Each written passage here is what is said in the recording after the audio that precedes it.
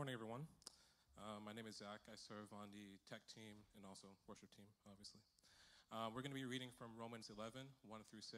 I'll give you a second to turn your Bibles there.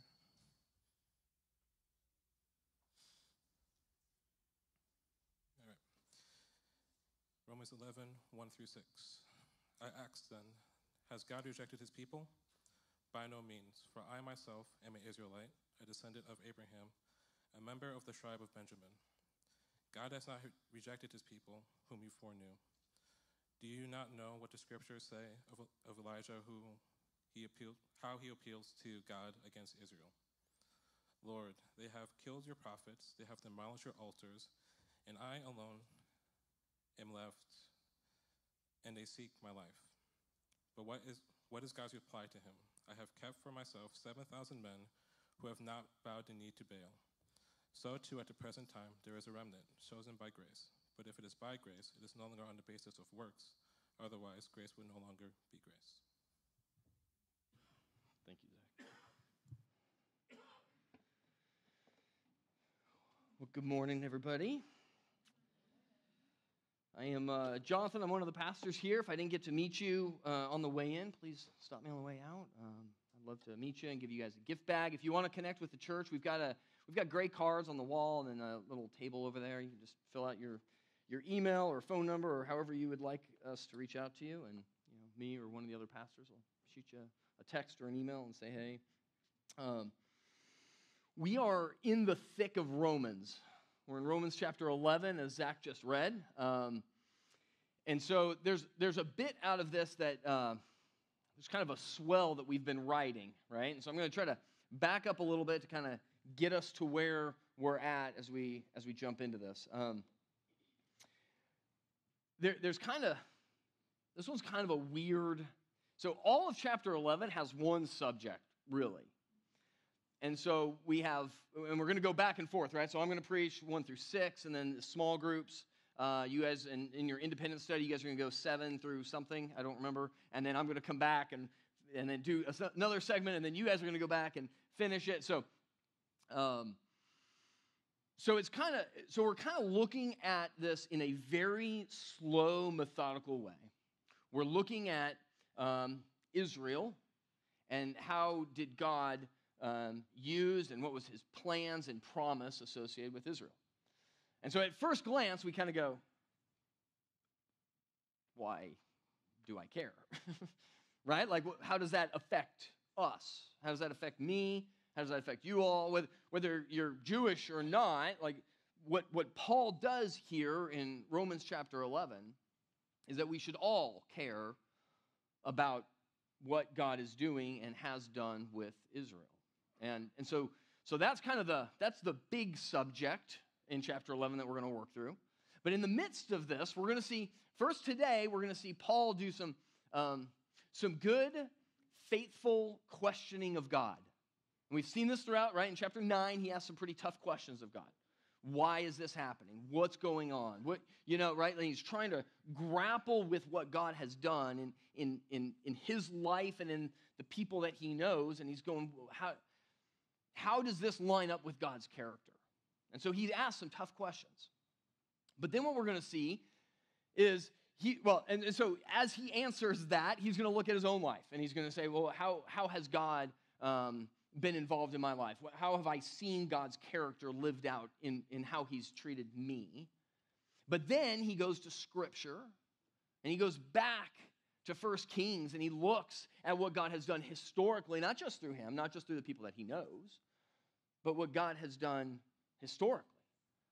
And so in both of those things, for us, I want us to watch as we watch Paul kind of wrestle with these things, because those are good patterns for us to do the same thing. When we question God's faithfulness, we doubt his love, right? What do we do with that?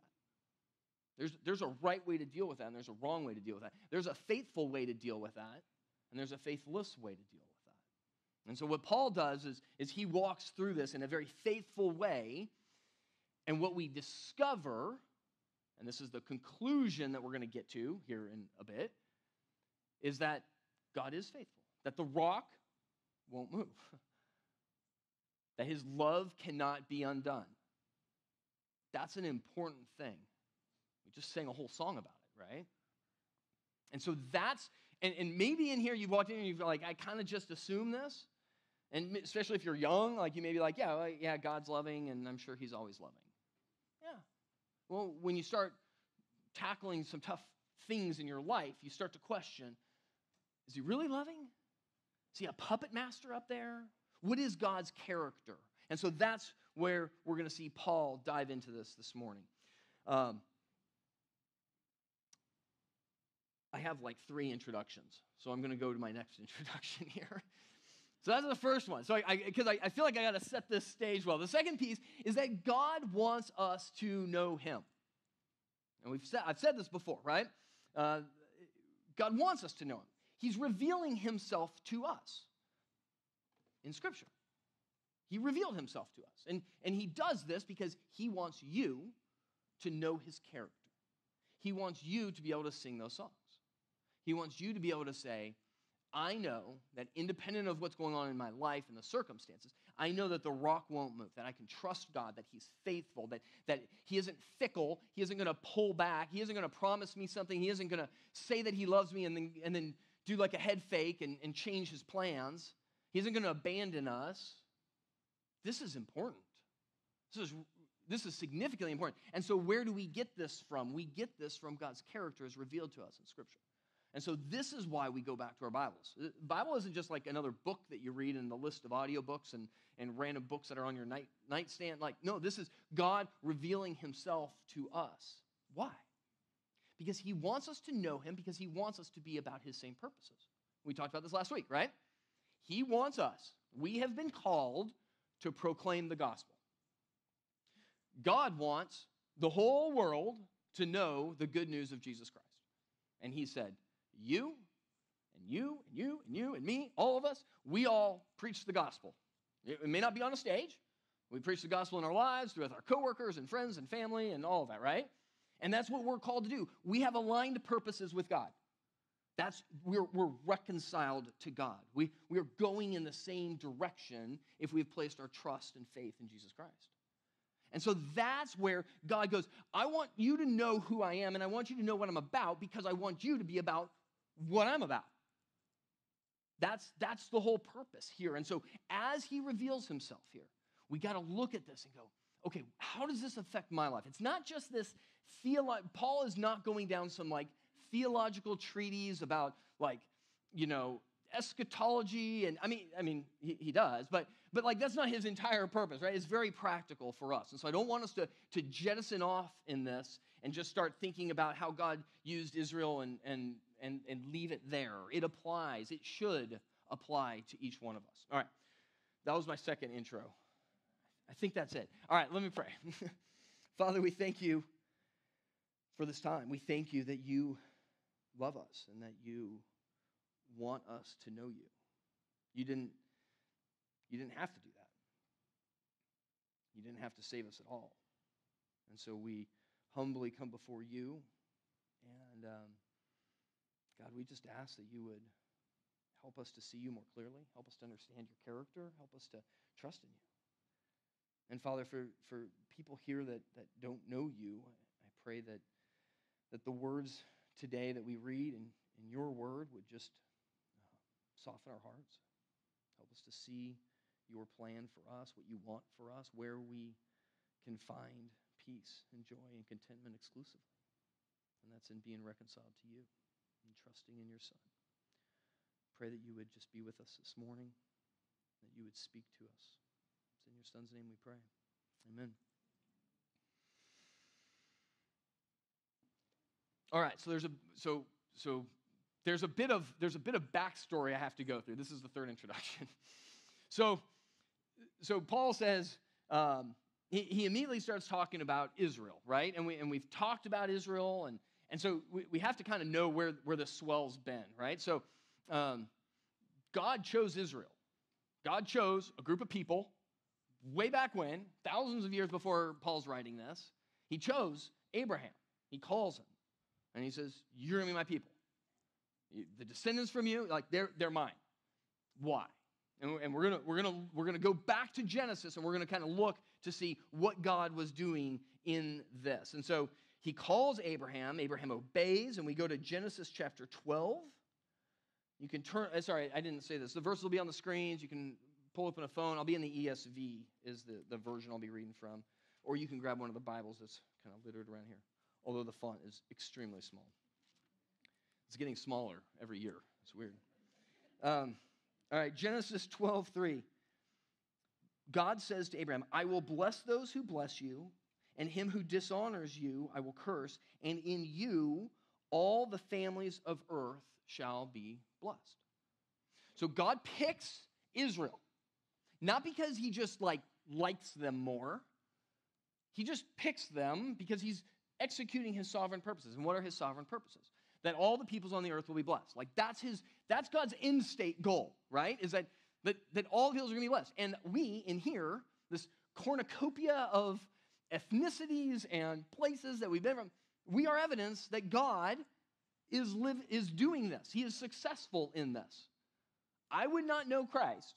I would not know God if God had not revealed himself to Israel and then gone from there to non-Israel, right? To the Gentiles. Okay, and that's what we are, right? Like, if you break everything down, there's God's chosen people, Israel, and then you'll hear the word Gentiles or Greeks. That's everybody else, right? Which, for the most part, I would surmise that's most of us in the room. Doesn't mean it's everybody, but generally that's most of us. So that's the first promise, and then we go to Genesis 17:7. There's a second promise here that he makes to Abraham.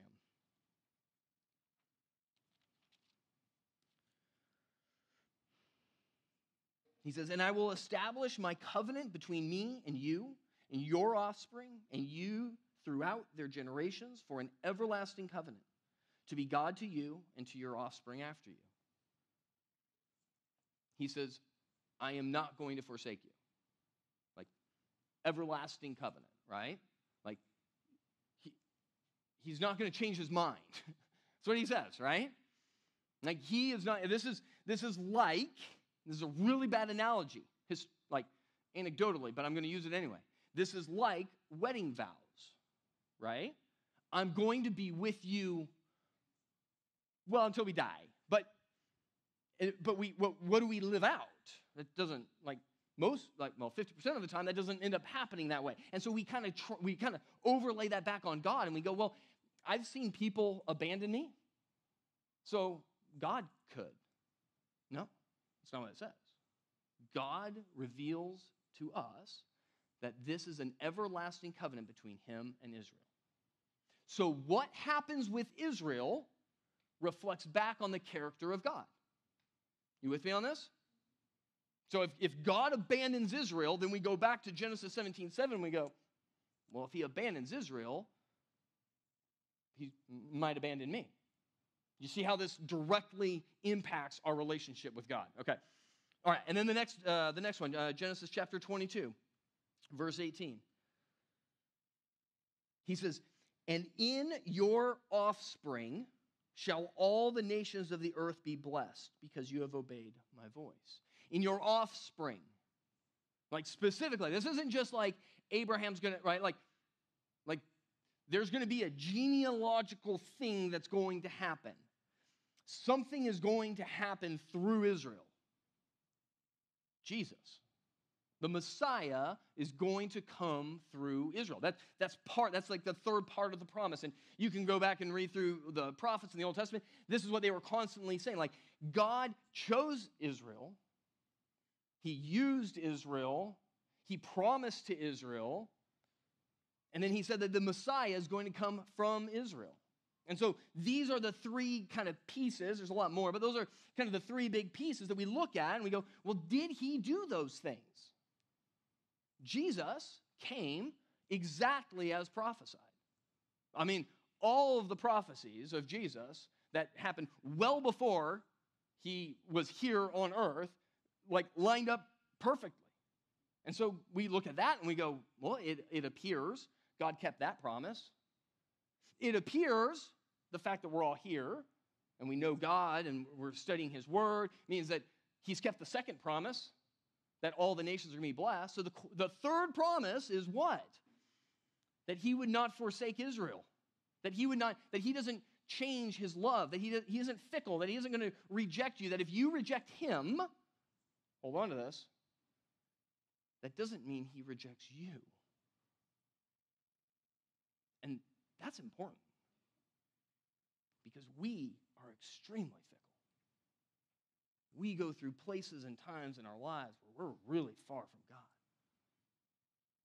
That doesn't mean God's rejected you. In fact, if you read this week in Romans 10:21, it says, all day long I've held out my hands to disobedient people and obstinate people, right? Like that. God's standing there, and he's like, come back, come back. Jesus says, oh, that I would have gathered you as hens, right? Like there's this affection that God has for us, and we reject him, and Israel rejected him, clearly. And we're going to see that. But God goes, my promise stands. I love Israel. My love does not change. Okay, so that's kind of the foundation that we're jumping into here. And so we get to Romans chapter 11, verse 1, and Paul asks the question, I ask then, has God rejected his people?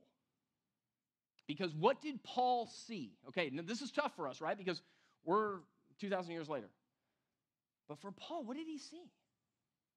This was meaningful to Paul because he saw all, for the most part, he saw all of his Jewish friends rejecting the Messiah that he clearly was like, I don't understand this. He said the Messiah was going to come through us. He fulfilled all the prophecies. Why don't you believe in Jesus? And so this is where Paul is at. This is a very personal thing for Paul. And in fact, that word, rejected his people, is like cast off, shown away, like his back turned. And so Paul asks this question. He says, has he done that?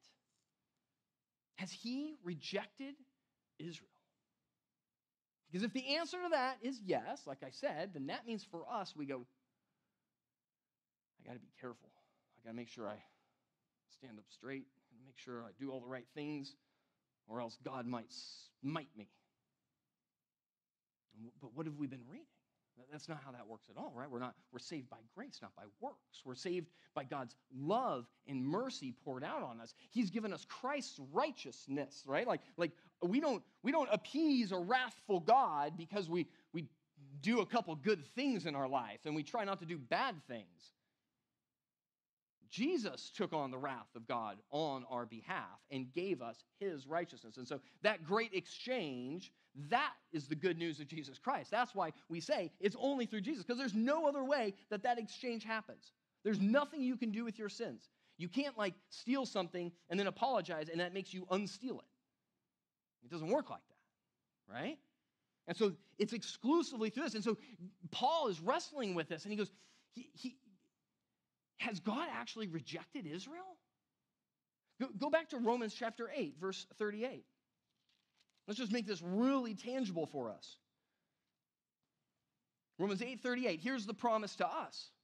For I am sure that neither death nor life, nor angels, nor rulers, nor things present, nor things to come, nor powers, nor height, nor depth, nor anything else in all creation will be able to separate us from the love of God in Christ Jesus our Lord.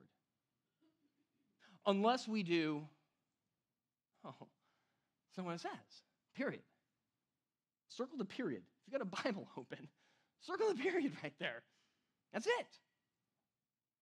So again, I say, if God is going to go back on his promise to Israel, then this promise in Romans 8:38 and all the other promises for us, we go, eh.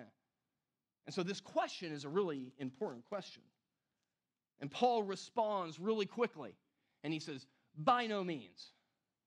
And that's like a really firm, I know we don't use that expression, but it's like not a chance, right? Like Paul is very clear.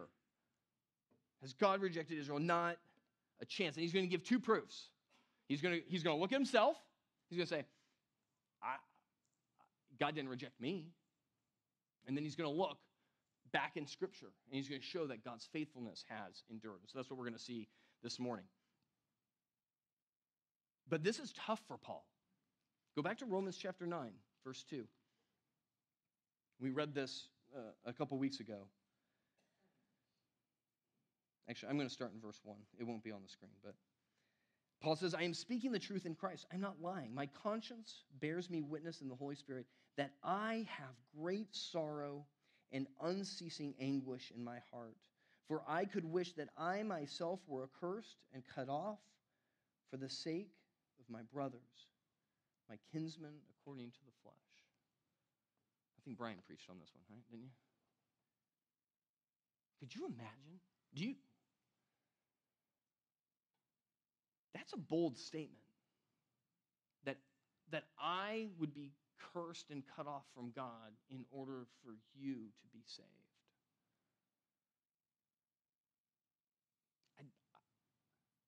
I want to say that I could repeat that, but I can't, frankly. I mean, I want you to be saved. I want you to know Christ, but to go to the side of eternal damnation, that's a love Paul is not wrestling with a theological problem here.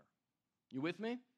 He is wrestling with my friend that I read the Torah with, the people that I knew, that I did life with, that we celebrated the Passover with, right? Like all of these things. He's like, these people, like they aren't getting it. And this is anguish for Paul. And so what Paul does is he looks at himself and he goes, no, first, I know that God didn't reject Israel because of me. He's like, I'm an Israelite. I'm not rejected, right? He says this in the rest of verse 1. He says, I ask then, has God rejected his people? By no means. For I myself am an Israelite, a descendant of Abraham, a member of the tribe of Benjamin. He's like, I can give you at least a data point of 1. I know that all of Israel has not been rejected because I am here. But it's not just that Paul is there. Paul's not taking credit for this. And now you kind of have to go back and get a little bit of the background of Paul. He used to be named Saul. And he was named Saul. And he did not believe in Jesus. He rejected Jesus. In fact, he tried to kill people that did believe in Jesus. We read this in Acts chapter 9. But what I want you to read as we read this, or I want you to think about, is what was Paul's decision in all of this? Listen to Acts chapter 9, verse 1. But Saul, still breathing threats and murder against the disciples of the Lord, Jesus, went to the high priest and asked him for letters to the synagogues at Damascus so that if he found any belonging to the way, that's what they called Christianity then, men or women, he might bind them bound to Jerusalem. Now, as he went on his way, he approached Damascus, and suddenly a light from heaven shone around him, and falling to the ground, he heard a voice say to him, Saul, Saul, why are you persecuting me? And he said, who are you, Lord? And he said, I am Jesus, whom you are persecuting. But rise and enter the city, and you will be told what you are to do. The men who were traveling with him stood speechless, hearing the voice, but seeing no one. Saul rose from the ground, and although his eyes were open, he saw nothing. So they led him by the hand and brought him into Damascus, and for 3 days he was without sight, neither ate nor drank. And you can go on and read the rest of 9 and 10, and you see what Paul does. Like, Paul doesn't go and confer and go get his theology right. He starts preaching the good news. He is fully convinced that Jesus is the Messiah. What his friends that he had celebrated the Passover with, and that he knew, that he read the Torah with, and like he was part of that, and he goes, I didn't believe that Jesus was the Messiah, but now I do believe that Jesus was the Messiah. See, this wasn't a decision for Paul. Paul wasn't like, drawing up a thesis and like figuring things out. Like, God chose Paul, right? Like, clearly God chose Paul. Paul did not choose God. God chose Paul. And so God, in his sovereignty, decided not to forsake Israel. He picked one person at a minimum out of Israel to continue to save. So we're a little bit better, right? Where we're like, okay, well, clearly he hasn't rejected all of Israel, but man, saving one, that seems a little light. Like, shouldn't more people? Like, I feel like if God was really trying to accomplish these purposes, maybe he would have been a little bit more effective. And that's what we start to think, and we start to get wrapped around our human understanding of how these things operate. And so Paul does a second thing. He goes back and he looks at Scripture. And he goes, no, I don't think God forsook Israel. I know God didn't forsake Israel because God doesn't forsake Israel. God doesn't forsake us. He doesn't reject us even when we reject him. So go back to, don't go back yet. Go to verse 2, Romans chapter 11, verse 2. He says, God has not rejected his people whom he foreknew. Do you not know that the scripture says of Elijah how he appeals to God against Israel? Lord, they have killed your prophets. This is Elijah speaking. Lord, they have killed your prophets. They have demolished your altars, and I alone am left, and they seek my life. But what is God's reply to him? I have kept for myself 7,000 men who have not bowed the knee to Baal. If you have a Bible, highlight that. I have kept. I have kept for myself. That sounds pretty sovereign, doesn't it? That sounds like God's made a decision. He's like, don't worry yourself. I have kept for myself 7,000. Now, here's the thing, and this sermon would have been really, really long if I went through all this. I beg of you, go read 1 Kings 17, 18, and 19. It'll take you 10 minutes. It's so good. It's so good because you're going to read stories that you heard probably back when you were kids, and they're all disconnected stories, right? Like, hey, I remember, God talks to us in still small voices. Yeah, I remember when Elijah brought fire down from heaven and burnt up the offering, and I know about this, like, where he stopped the rain from falling. Like, we've got these as like these discorded, disjunct stories. They all happen in these chapters, and this is what happens at the end. Elijah has done these incredible things. God has done these incredible things through Elijah. Anybody here caused a 3.5-year-long drought? And then chose to bring the rain? Or decided, interceded with God and then brought the rain? He has this, sacrifice off with, the other prophets, the fake prophets of Baal, and it's like, hey, you guys bring down fire from heaven and burn up your offering, and I'm going to do that with my God, and we'll see whose God shows up. And Yahweh shows up, right? I mean, there's these amazing things. In fact, it's so amazing that, at the end of it, the people actually believed in God. There's this, it's like one sentence. It's like, and they fell on their faces, and they worshiped God. You got to imagine Elijah was like, this was it. This is what I was here for. Everybody's repented. It's a... I don't know why I lose words every once in a while. What's the thing with a revival? I'm like, what's the thing with a white tent? It's a revival. Everybody's, right? This is amazing. And then what happens is Ahab's the king. His wife is Jezebel. She's horrible. She killed a bunch of God's prophets. And she sends a message to Elijah.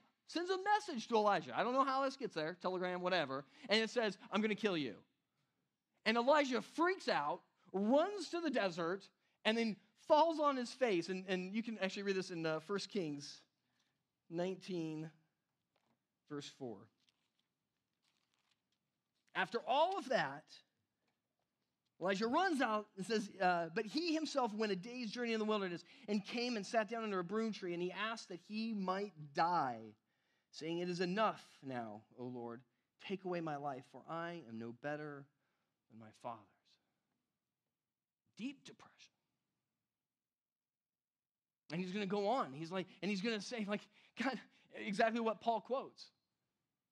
They're rebellious. They're doing all these things. Nobody loves you, God. I'm the only one that's left. And there's more in that story, and it's really good, especially if you struggle with your own thought life, right? Like sometimes these thoughts seep in, and you're like, is that truth or not, right? And we navigate these things. And I'm trying not to extend this sermon. Those chapters are just really good. Because Elijah, on his way to go tell Ahab this, meets Obadiah. And Obadiah's like, I saved 100 prophets. I saved them. I hid them in the caves. And Elijah's, yeah, cool. But somehow Elijah totally forgets that. And then he says to God, I'm the only one alive. No, dude, Obadiah just told you there's at least 100. So we've gone from one, Paul, and then Elijah's like, there's one here in this time, but really there's 100. And then God tells Elijah, there's 7,000. But sometimes we just get wrapped up and we're like, but I want to see it. I want to see the drama. We think that if we see a miracle, that's it. I don't just, why doesn't God just like reveal himself to us? Like, I don't know, some big flash in the sky, then I would believe. And God goes, no, you wouldn't. No, you wouldn't. That has nothing to do with it. In fact, Jesus is very critical of the people following him. He's like, you guys just want to see signs and wonders. It's not going to create faith. Trust. Recognizing our sin, recognizing our depravity, recognizing our need for Jesus Christ, like recognizing our need for God to save us and not us save ourselves. That's what matters. That's what we need, right? And so it's this beautiful thing. Read the chapters. I think I just summarized all of them. But anyway, but why does Paul point to this story? Because Paul felt like Elijah. Because Paul's going around and he's preaching, and maybe he gets a little bit of good news, and then it seems like, and then nobody comes. And let's read through some of those. Go to Acts chapter 13, verse 44. This is on Paul's first missionary journey. And it says, the next Sabbath, almost the whole city gathered to hear the word of the Lord. So it's great. The whole city's coming. Paul's like, yes, this is it. Time for the revival. This is going to be so good. But when the Jews saw the crowds, they were filled with jealousy and began to contradict what was spoken by Paul, reviling him.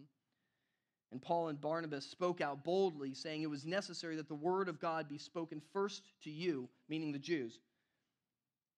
Since you thrust it aside and judge yourselves unworthy of eternal life, behold, we are turning to the Gentiles. For so the Lord has commanded us, saying, I have made you a light for the Gentiles, that you may bring salvation to the ends of the earth. And so Paul's sitting here, and Paul and Barnabas are preaching, and like all these people are gathering. He's like, this is going to be so good. And then like all of the people that Paul knew, that he had Passover with, right?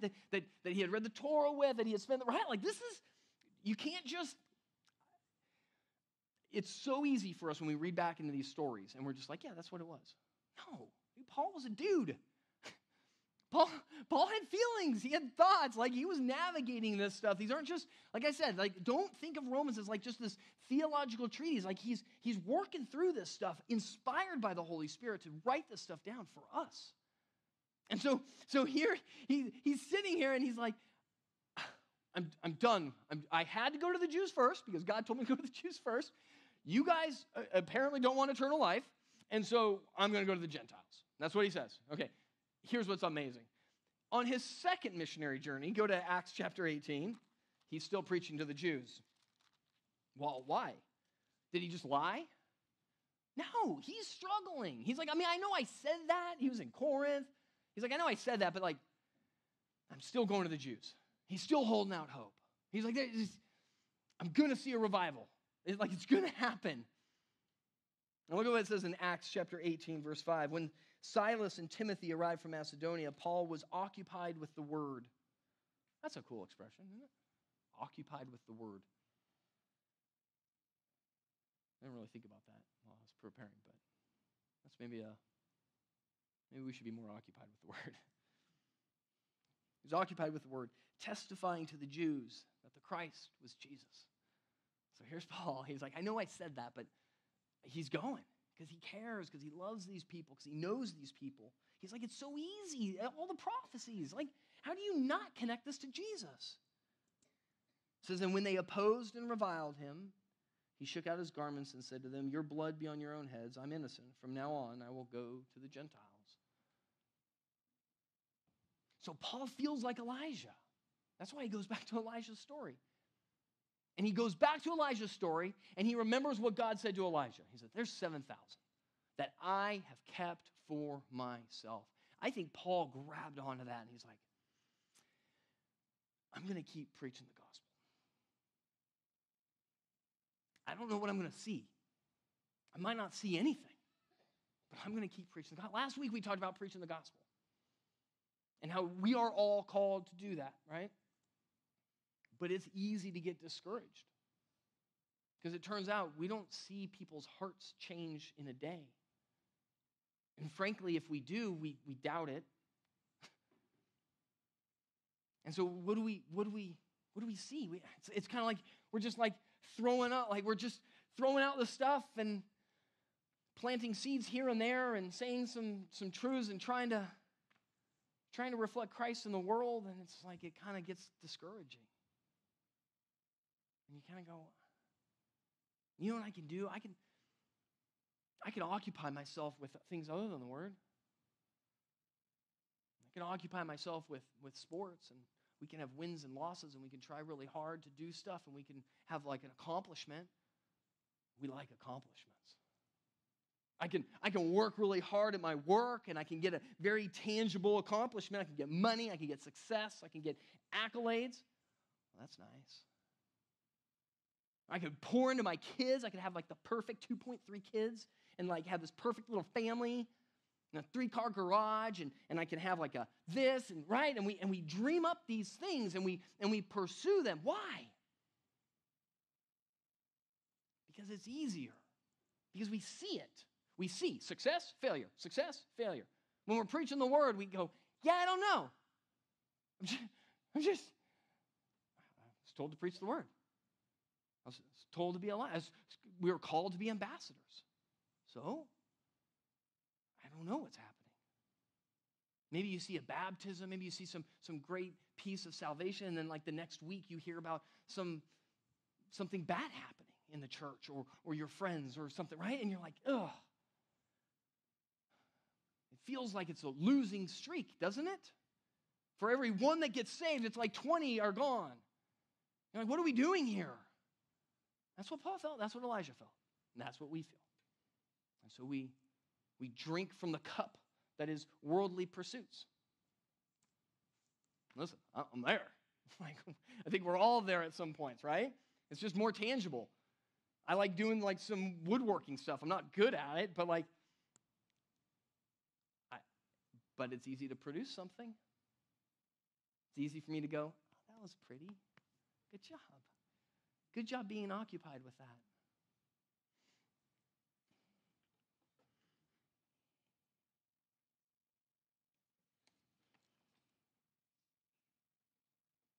You see, I think it's so easy for us to get occupied with things, isn't it? Because I didn't.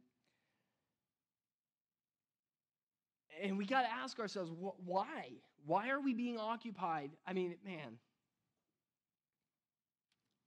last couple of weeks I've been occupied with.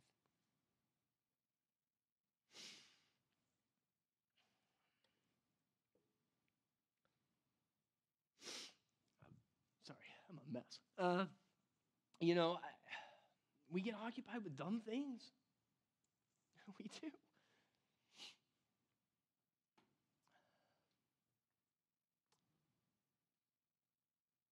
I spent like 4 hours trying to get. It's funny, don't worry. I spent like 4 hours trying to get a nut off of a stupid spindle on my lawnmower yesterday, right? Like, golly. Quick side note, so I texted Dave. Sorry, this is gonna lighten the situation for me. And you, but don't let it lighten it for too long. Be convicted. So I called Dave Connect finally after 4 hours, and I'm like, I'm sure he's got a tool or something. I don't know. I've done everything. I'm all over Google, every YouTube video. I'm watching all these dumb advertisements now because I don't pay for YouTube Premium anymore. Anyway, I'm very bitter. I'm getting frustrated, and I called Dave Connect. I'm like, dude, how do you get off? Like, it's a stuff. Like, I'm using everything I know from a physics perspective to make this work, and it doesn't work. And he asked me, well, how much PSI do you have on your impact wrench? And I said 18 volts. If you don't get that joke, like, anyway.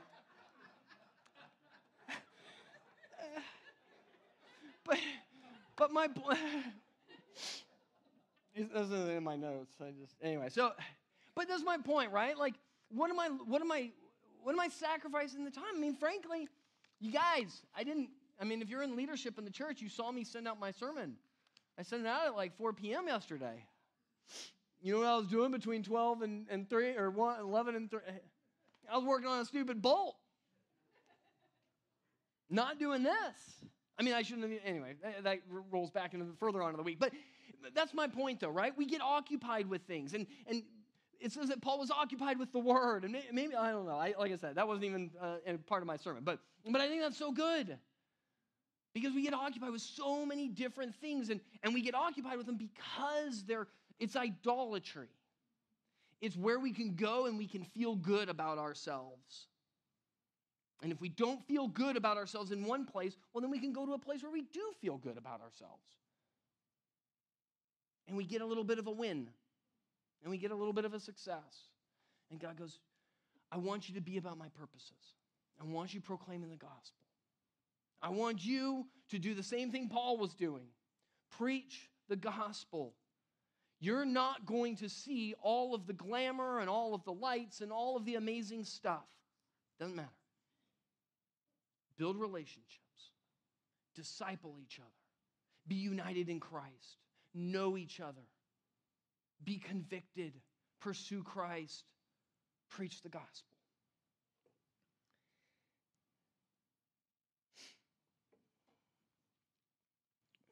Romans 11:5.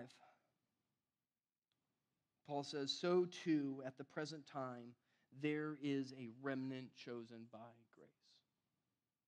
If God preserved 7,000 during Elijah's day, when everybody was, apostasy was all over, idolatry was all over, everybody had rejected God, like they were sacrificing to these other gods, like it was just dumb. And God goes, I have kept for myself 7,000. And Paul says, if that was true then, it's true now. God is sovereign, and he loves Israel, and he has not rejected them. In verse 6, but if it is by grace, it is no longer on the basis of works. Otherwise, grace would no longer be grace. Paul goes, it's not based on Israel's law keeping. That's not what saves them. It's not what saves them at all. In fact, he go back to Romans 9:6. This is when he asks that first question. He says, but it is not as though the word of God has failed, for not all who are descended from Israel belong to Israel. I didn't put it on the slides, but verse 7, and not all are children of Abraham because they are his offspring, but through Isaac shall your offspring be named. Why? It's not all Israel. Like this isn't God's love and choice and using of Israel isn't just this ethnic group. I mean, it was for a time, but Paul goes, it's not that it's all Israel. It's just because you're born in it, just because you go to church, just because your family's Christian doesn't make you a follower of Christ. Just because you are a Jew doesn't make you, not all Israel are Israel. But all Israel, all the ones that trusted in God, God's preserving. There's a remnant, and it's chosen by grace. And the same is true for us now. And so we can look back on this, that God's promises to Israel, and we're gonna keep on. There's more to this. So if you're a little bit more like you know where this is going, there's still a lot more we got to unpack through chapter 11. But as he's doing this, like this should give us confidence in God, confidence that God is faithful. And what we're gonna see is that even when, in fact, let me turn over to it real quick. This one won't be on the screen, but Micah 4:6.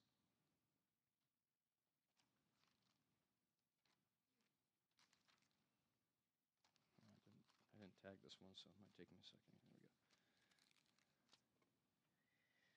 There we go. Just listen to this for a second. In that day, declares the Lord, I will assemble the lame and gather those who have been driven away, and those whom I have afflicted. That word afflicted is rejected. It's the same word. In the Septuagint, in the Greek version of the Old Testament, it's the same word. He says, and the lame I will make the remnant, and those who are cast off a strong nation, and the Lord will reign over them in Mount Zion, and from this time forth and forevermore.